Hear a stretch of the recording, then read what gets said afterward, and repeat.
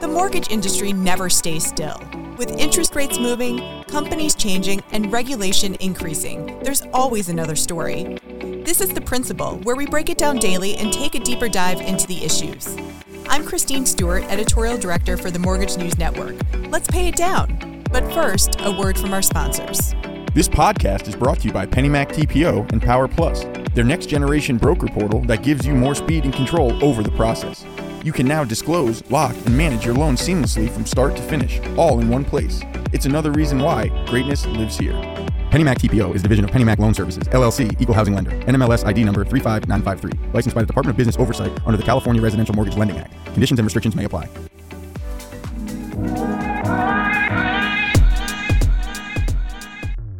The Federal Reserve is likely to raise rates again when it meets next week. But how high will the Open Market Committee go? And will this help us get the economy and the housing market under control? Welcome to The Principal. I'm Mike Savino, head of multimedia for the Mortgage News Network. And today I'm joined by Connel Fullenkamp. He's an economist. He's an economics professor, at Duke University. And at this point, Connel, I think I can give you a friend of the pod status. Thanks. Our regular. Yeah. Well, I am an economist and a professor of economics, so I'll take either one. Good. So I guess just starting off, we've seen the Fed now do some 75 basis point hikes at its last few meetings. Are they gonna stick with that script? Do we think they might have reason to change it this time? I think they're going to stick to the script at least this one more time, and maybe into the new year as well. I think the Fed is really bound to demonstrate to the markets that they are super serious about getting inflation under control. And I just don't think that if they back off anytime soon, that will be good for the markets, because then it will be back to game on, risk on kind of things, and inflation on. So I think the Fed is really out there trying as much to demonstrate to the markets their seriousness as they are to try to quell inflation. I mean, they're trying to do both, and you can't do one without the other.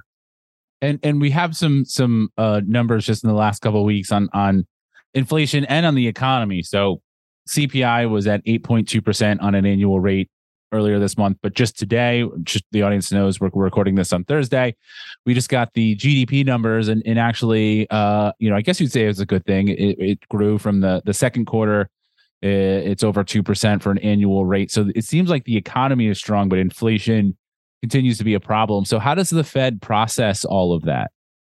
Yeah, I think that these are really uncertain times for the Fed because it's a real mixed bag of indicators. And I think that's another reason why they are really going to try to stick to their script. As you mentioned, the labor market still seems robust. The GDP growth still seems pretty good right now. But on the other hand, we're starting to accumulate anecdotal evidence of slowdowns. We know that the high interest rates are really starting to bite in certain areas, including the housing market and even in the rental market as a knock-on. And so the Fed has to take all of those things on board. But when it looks at the numbers, especially those recent numbers where the core inflation is the real story there, that stayed really high. I think that is one of the things that's driving Fed activity. I think if they were to start seeing that core inflation start to go back down, they may think twice about 75 basis point increases. But if it's going to stay high, over 6% in that August report, I think they're going to have to stick to their guns and really demonstrate to the markets that they are determined to get the interest rates up above the true inflation rate, whatever you want it, whatever rate you think that is. But I think it's higher than they had anticipated. And I did want to ask you, obviously, from our interest with housing and rental is adjacent to that, especially with what we're talking about here, the impacts on the economy. Core inflation, the shelter index continues to be one of the drivers. Looking at GDP, as strong as that was, the housing sector did shrink. How does the Fed sort of process those? And of course, the importance of the housing market for the economy and for consumer spending. Yeah, absolutely. The housing market it's been described as a flywheel, or it's been described as a big part of the business cycle. And so when we start to see softness in the housing market, that will have knock-on effects in the economy. The question is how long it's going to take. And I think that is going to be part of the story for the new year. I think that's one of the reasons why we're going to start to see some true signs of recession in the new year. It's going to take a little while. The softness that we're seeing in terms of home sales and housing starts is definitely going to have some knock-on effects in other, big ticket item purchases.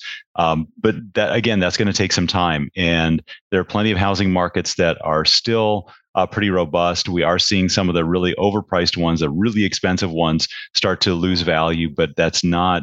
I get the impression that it's coming, but it's not as widespread as you might think from some of the headline numbers right now. Some folks are out there, seeing some big price declines in these coastal markets, and they're trying to extrapolate to the rest of the country, and it's too early to do that. Yeah. It's just basically people are moving from where it already shot up to where it's more affordable now. Yeah, and that's a typical story, right? In housing markets, what goes up the furthest comes down the furthest, and comes down first usually. And so, if we're headed towards a recession, possibly even with the good GDP in the third quarter, I know Chair Jerome Powell has obviously said that recessions aren't part of their directives. It's about monetary policy and the labor market. But does that still, if the Fed is still set on raising rates, do they slow it down if we're in a recession? Do they bank on recession bringing inflation down, or do they just keep going regardless of whether or not the economy is shrinking? No, if we have a full-on recession, the Fed is definitely going to step in and start to cut rates. In some sense, you could argue that the Fed is basically getting us ready to getting itself ready to be able to fight a recession. One of the complaints that people were making before the pandemic was that interest rates were so low that if we did have a recession, monetary policy really wouldn't have much room to maneuver. The historical average is something like a 5% interest rate cut during recessions. And interest rates aren't even that high yet, but they were only around 2% before the pandemic, and so monetary policy just didn't have a lot of dry powder. And so part of what is going on here, I think, is kind of a normalization of the Fed's rates, so that if we do have a real recession, they can go out and start to fight it. Now, I realize it sounds a little bit odd because the Fed has been the driver of higher rates. They had to cool off the economy somehow. We're likely to get, a recession, which is going to be in some sense too much cooling. Then the Fed can back off of the rates and start to actually cut when we really see, I think, evidence of serious sustained increase in unemployment. I think that will be the big signal rather than GDP declines. Because remember, we had a kind of what some people call a technical recession earlier this year with two quarters of declining GDP, but that's not really what the Fed or what the business cycle dating people look at. They look more at things like unemployment.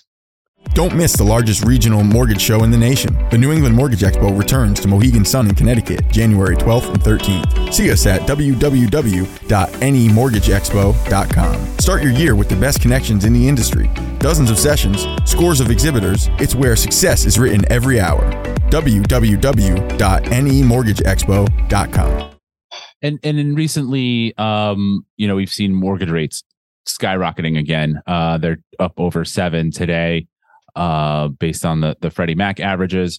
And of course, that's longer term. It's not directly tied to the Fed. Some in the industry have blamed the Fed. Others obviously point to inflation as being the biggest driver.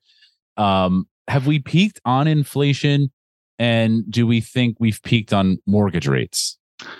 I hope we've peaked on inflation. The wild card to me in all of this is still energy prices. And the news coming out of Europe, which is going to be one of the big drivers this winter, is pretty good. Their storage capacity is full. If you look at the numbers on that, actually, natural gas prices have gone down significantly over the past couple of months. And that raises, in my mind, some hopes that we may be seeing the peak. We may be passing that, and we may be able to get through the winter without a really uncomfortable additional spike in natural gas and oil prices, which would be a really good way to start cooling inflation down. So I'm guardedly optimistic at this point. Of course, the weather is going to do what it's going to do, and if things suddenly turn bitter cold in Europe, then all bets are off. And if we've hopefully peaked there, then whether it's inflation pushing up mortgage rates or it's the Fed's action and response, depending on who you talk to, that should also, I would assume, have peaked. So do you think we've also peaked on mortgage rates, or do you think that they'll continue to go up if there's concerns about a recession?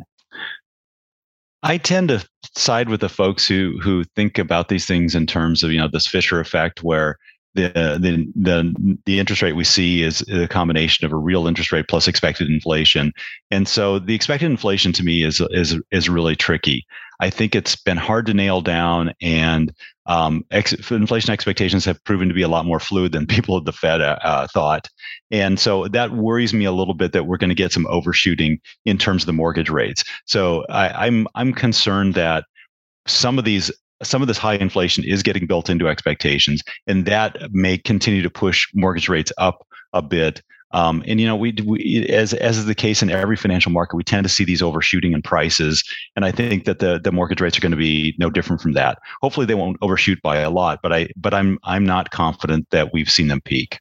So how far, do you mean, we're already over 7? Do you think we can get to 8, 9? No, I is realistic. No, I was thinking more in terms of, they may go up to 7.5. Okay. Right. I think 7+ % is definitely, a huge change, really uncomfortable for a lot of people. Although, again, these are not necessarily extraordinarily high mortgage rates by historical experience, and so that's what makes me think that once we get a much higher than where we're at. I saw the number was something like 7.08. If we're going to get up above between 7.25 and 7.5, I think people will finally say, enough. This is going to cool off housing demand too much, and the rates will start to back off. Right. And obviously rates aren't at historic highs, but we're still seeing affordability problems because of home prices.